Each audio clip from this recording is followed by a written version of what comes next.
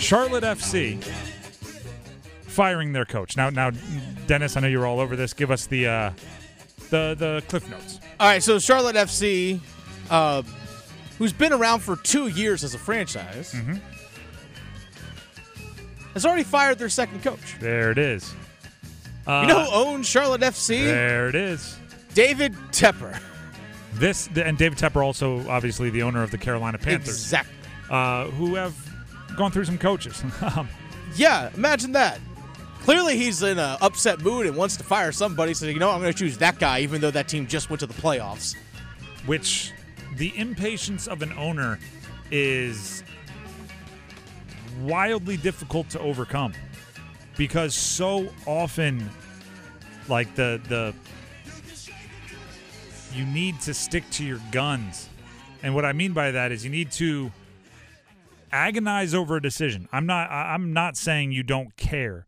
I'm saying when you have a decision to make on hiring a coach, hiring a GM, picking a top draft pick, you do all of your necessary research, all of your interviews, be as thorough as you possibly can. Then you make a decision as an owner of a professional sports team, and you have to trust yourself, right? As much as you're trusting the person you picked, you have to trust yourself for the reasons you picked them. And when you get the reputation of somebody who isn't giving coaches full shots, or even if they're having some level of success, you're still not giving them full shots, it's just going to be no one's going to want to coach for you. Yeah. And you're going to have to then settle in your next coaching hire for somebody who's a little underqualified, somebody who doesn't think they'd get another opportunity at another team or in another situation. And that's more likely to make it not go well right out the gate, which makes it more likely for you to fire that coach, which makes it more likely for the next one to not want to coach for you, which makes it more likely you hire the wrong candidate, which it's a self-fulfilling prophecy. And once you get on that wheel, it is so difficult to get off. So Miguel Ramirez was the inaugural coach in 2022, was let go less than half of the season. He lasted less than half of the season. So the first coach you ever hired didn't even make it through halfway a season before you got rid of him. And then Christian Lattanzio was the most recent head coach, who took over on an interim basis, then became the full-time head coach last season, lasted one full season as the full-time head coach, went to the playoffs, and still got canned. I'm sorry, sacked, as they say. I don't want to offend Adam Gold. Sacked, as they say in soccer. Nil. I don't know. That's all I got. That's enough. Boot. You got the boot, that's for sure. All right, let's quit that. Let's hit this. Speaking of Carolina Panthers, you can probably say the best player in franchise history, Cam Newton, right? Best offensive player for sure. Yeah, best offensive player. We can go with that. There's a Mr. Peppers going into the Hall of Fame. There's a story floating around here about Julius Peppers. Julius Peppers might be the best actually player of all time. But about Cam Newton, Jimmy Clausen, and Jimmy Clausen had the number 2 jersey when Cam Newton got drafted. Cam Newton wore number 2 in college, wore number 2 in high school. He wanted to wear number 2. And Jimmy Clausen was like, yeah, pay up. Here's how it went down. According to a video circulating with Cam Newton wanted number 2. Jimmy Clausen wore number 2. Cam said, hey, what do I want for that? What do I have to do to get that number? Jimmy Clausen said, you're going to have to pay for it. Cam said, okay, how much are we talking? Here's the record scratch moment. Jimmy Clausen said $1 million. Yeah. To which Cam said, you can kiss my blank. Came back to him a little bit later on, and Jimmy had the nerve. This is the funniest part of the story. To say, all right, I thought about it, talked to my people. I'll come down on the price. Cam was like, all right, cool, how much? $750K. Cam then went along to say, I obviously just went to number 1. I didn't need number 2. And I made the pledge that that's the last time you're going to hear about Jimmy Clausen in Carolina, which was pretty darn accurate. Which ironically was the last time we heard about him. Jimmy Clausen fumbled the bag here. He got greedy. He asked too much. I think he could have gotten like $100K. I think he could have got $100,000 to wear a different number. Instead, he asked for $1 million and got nothing, and somehow drummed up a little bit of a vengeance from Cam Newton, who doesn't seem like the type of person you'd want to not be on your cool list if you're in the Carolina Panthers organization right after they drafted him number 1 overall. I've thought about this a lot because I've heard stories of the number buying. I think it's smarter. It's better, wiser, more intelligent, more street smart to not ask for a dollar amount. Ask for something. I've heard this story. I've repeated this story a few times. I believe it was Jeff Fiegels, who was the punter for the Giants. He wore number 10 when Eli was drafted. So Eli came to him and said, I want number 10. What's it going to cost me? And Fiegels said, send me and my family on a vacation. So it was like him, his wife, his kids. They went to some Caribbean island, had a nice room, right? They ordered room service, and Eli picked it all up. I think that's a good way to go about it. And then in true Fiegels fashion, that lucky guy, he switched from 10 to 17. Then they traded for Plaxico Burress, or signed Plaxico Burress. I forget which. Plaxico Burress wanted number 17. Fiegels said, cool, remodel my kitchen. Right? He said, me and the wife, we've been looking at watching a lot of HGTV. We want new countertops and cabinets and all that. You can have the number if you pay for my remodeled kitchen. Plaxico said, deal. Made it happen. I think it's smart to go that way, right? Say, hey, Cam, you want my number? Cool. I've always wanted to get my dad a Rolex, or I've always wanted to, get my mom backstage passes to Billy Joel. Yeah. Like, ask for something. It could be really expensive, but I think they're much more likely to go, deal. And then they'll figure out the price later, right? And you also get a cool memory out of it, and it's just a jersey. That's number 2. Let's get to number 3. Oh, sorry. I went into my you went to I went into my starting 5. Let's quit that. Let's hit this. Less than an hour ago. Yeah, only about 30 minutes ago, actually. The Carolina Hurricanes posted to their team website some news about the valuation of the team. For more details, here's our very own Dennis Cox.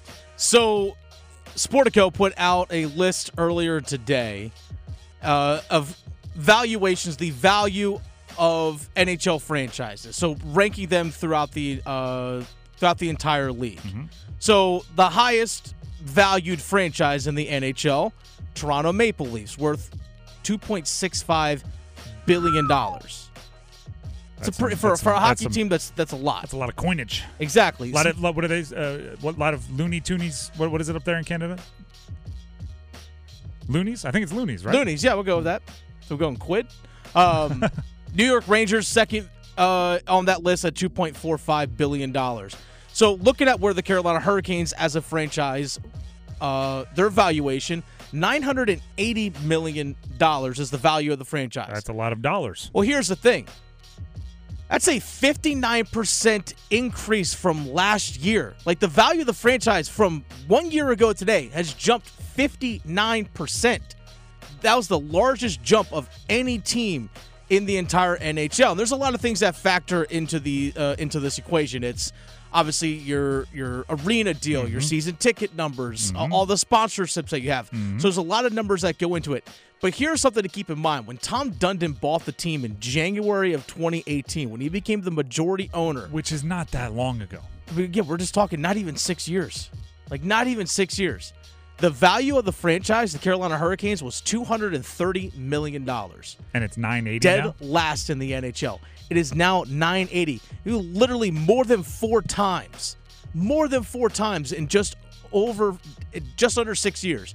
The value of the franchise has more than quadrupled, which is pretty remarkable. Now, the franchise, it's not dead last like it was a few years ago. It's jumped up to 24, but that's still a pretty significant jump of any franchise across the league. That's good business right there. But it's also a big factor into it is the success on the ice, because that factors into ticket sales and sponsorships and all those things that you take into consideration. Also, the new 20-year lease with the arena and all the things they're going to do with the arena and inside and out of it also factors into the value of the franchise too. I hate to bring this right back to David Tepper. Yep. But David Tepper, pay attention. right? Obviously, David Tepper's a money guy. He's a billionaire, multiple times over. And, like, Dundon made the right hires, right? Brindamore, Waddell, trusted them, and they were having success for a while. And it's now ramping up aggressively in evaluation, right? Now, and again, the stadium deals and everything play into it, like you said. But that 59% jump is after they've won in the postseason 5 consecutive years, right? It's not like, oh, right now, as soon as we start winning, everything's going to happen. You have to have some patience. You get the right people in place. You get incrementally better each year until eventually you're cranking, right? It's the NBA version of this is the Warriors, right? When the LeCobe whatever took over, I think that's who it is. They were one of the bottom feeders. Granted, they were in a big market out there in the West Coast, a lot of money, but right, they drafted Steph Curry. He was hurt for a couple years. They drafted Klay Thompson. Draymond Green was coming off the bench, and then all of a sudden it started clicking. Now they're worth billions. Like, that's how you have to build it. You just put the right people in place. You let them do their thing, and then 5-6 years from now, rolling in the dough. It's not going to happen overnight. And Dundon probably feels like it did. 2018 isn't forever ago, but, it's 5 years ago. Let's quit that. Let's hit this. What? Part of that valuation of a franchise, your television deal. Yes. Not only the national TV deal that the NHL has with TNT and ESPN, but also the local regional sports networks, which kind of ties in a little bit to our next topic here. By the way, LaMelo Ball, Charlotte Hornets, triple-double yesterday, going head-to-head against Luka Doncic of the Dallas Mavericks. Pretty impressive. LaMelo Ball with a triple-double. Well, he had 30-point triple-double. 30-point It's triple-double. like 30, 10, and 13. Here's the problem. None of us could watch it up here.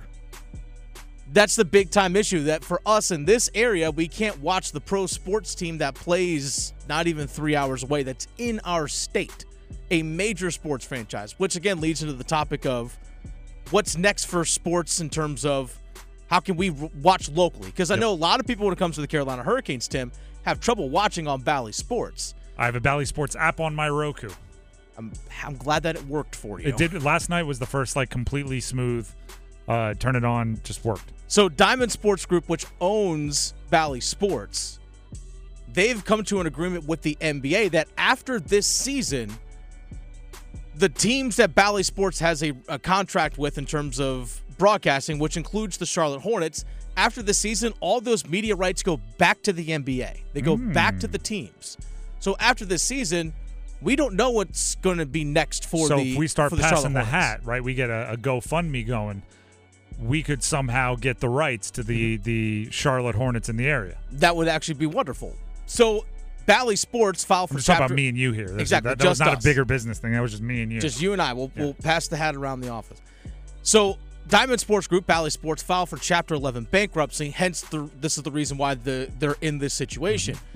Apparently, because of all court filings and stuff, the NHL might be making a similar deal with Bally Sports. So potentially after this season, we might see the NHL, which includes the Carolina Hurricanes, because they have a deal with Bally Sports, might get their media rights back. Therefore, they can shop their games to other networks possibly, but also it's an opportunity for the NHL to maybe have all their games live on one platform. Oh, so it's now going to you're talking. So it's going to be intriguing to see what happens. Like, for example, we might see it's just ESPN Plus that you can watch local games if it's not a national broadcast. Or maybe in the NBA, it might be on Amazon Prime or something along those lines. As long as it's in one place, I'm in it. Just tell me what the one place is. If I can just pay one streamer and have all the games. And all the games? I'm in. It's not a coincidence that the NBA this upcoming year has a renegotiation for their television rights deals coming up. So this is probably going to factor into a lot of this as well. It's like, okay, not only do we get the national broadcast, but we also can have the regional stuff too. I don't know. The NHL might be in the same situation. The reason why we're bringing this up is because I know for a lot of Canes fans, they have a lot of trouble watching Canes games if they're not actually there because they don't have Bally Sports, because they have YouTube TV, they have Hulu. Well, there were a couple times this year already where Bally had some problems, and they're reaching out and trying to make it whole and sending out emails and everything and apologizing. But it's frustrating when you can't watch a game for your favorite team. 100% frustrating. So just sit back. We don't know what's going to happen in the future. That's all we're trying to say. What I do know is you can text Hootie to 919-860-5326 right now to enter for a chance to win a pair of tickets to see Hootie and the Blowfish with special guests Edwin McCain and Collective Soul at Coastal Credit Union Music Park on September 13th. Again, text Hootie, Hootie, to 919-860-5326 for a chance to win a pair of tickets to see Hootie and the Blowfish. Let's quit that. Let's hit this. The Panthers injury report is looking like a who's who of the Panthers. Pretty bleak. If this was like the guest list to a birthday party, it'd be a pretty star-studded event. Oh, yeah. Brian Burns, concussion protocol, as well as had the elbow injury out. C.J. Henderson, concussion protocol out. Laviska Shenault did not practice. He's officially out with an ankle. Officially out. There you go. Do you have a more updated list than me? Do you want to go Sullivan through this? officially listed as out. DJ Chark did not practice again today due to an elbow injury. He's doubtful to play. Von Bell, who's actually been a full participant at practice, has missed a lot of time. Officially listed as questionable after a quad injury, but I think he might be coming back. Xavier Woods dealing with a thigh injury. He was a limited participant in practice. He's questionable. Marquise Haynes, who's dealing with that back injury, hasn't played all season, but I think he's set to come back. He's listed officially as questionable, but expect him to play tomorrow. I think it would have been easier to list who is playing. Do we know at this point? We don't. The Panthers are... newsflash, they're not a team with a tremendous amount of depth that can deal with a lot of injuries to some of their better and more talented players. I'll give them this, though. Thursday night is tough. At this point in the season, a Thursday night game, from this point on, a Thursday night game is tough for the simple fact of guys like Brian Burns may have cleared protocol. You may be more comfortable playing them if you can go all the way till Sunday with rest and testing. But on a Thursday, it's almost like you just have to plan for them not to be there from the jump and just make that decision. So it's tough. The Bears are licking their chops. Panthers are going to have to bow their neck a little bit and fight back, and we'll see what they're able to do. Not looking good. Let's quit that. Let's hit this. You like that? You like that? College football playoff rankings came out yesterday. Yes, they did. Who's mad? ACC gets another team. After you know what? I'm going to say this. Let's go. North Carolina being back in the rankings after that Campbell game shows me that the College Football Playoff Committee doesn't watch every game. They box score checked that one. They checked the Campbell game for UNC and said 59-7. Drake May played well. Tez scored twice. Amarian Hampton, defense guy. Okay. Yeah, let's put him back in the top 25. There we go. They didn't watch, because if you watch that first quarter and a half and you go, I don't know if we want to boost this team right now. Did not pass the eye test. But of course, the committee, you can't watch every game, right? How many teams have a legitimate shot of being in a college football playoff ranking? If there's 25 in the ranking, there's probably another at least 15 that you have to pay attention to. Mm-hmm. You can't watch 40 different teams' games every week, especially if not many of them are playing each other. So you box score check a couple and you go, oh, look at that, Carolina. Let's put them back in. Carolina at 24. And that's no disrespect to Carolina. It's I think just an observation. If you've listened to this show, you know how talented I think North Carolina is. But, the game film shows what the game film shows. Tape does not lie. Never has. Tulane at 23. One step ahead of Carolina.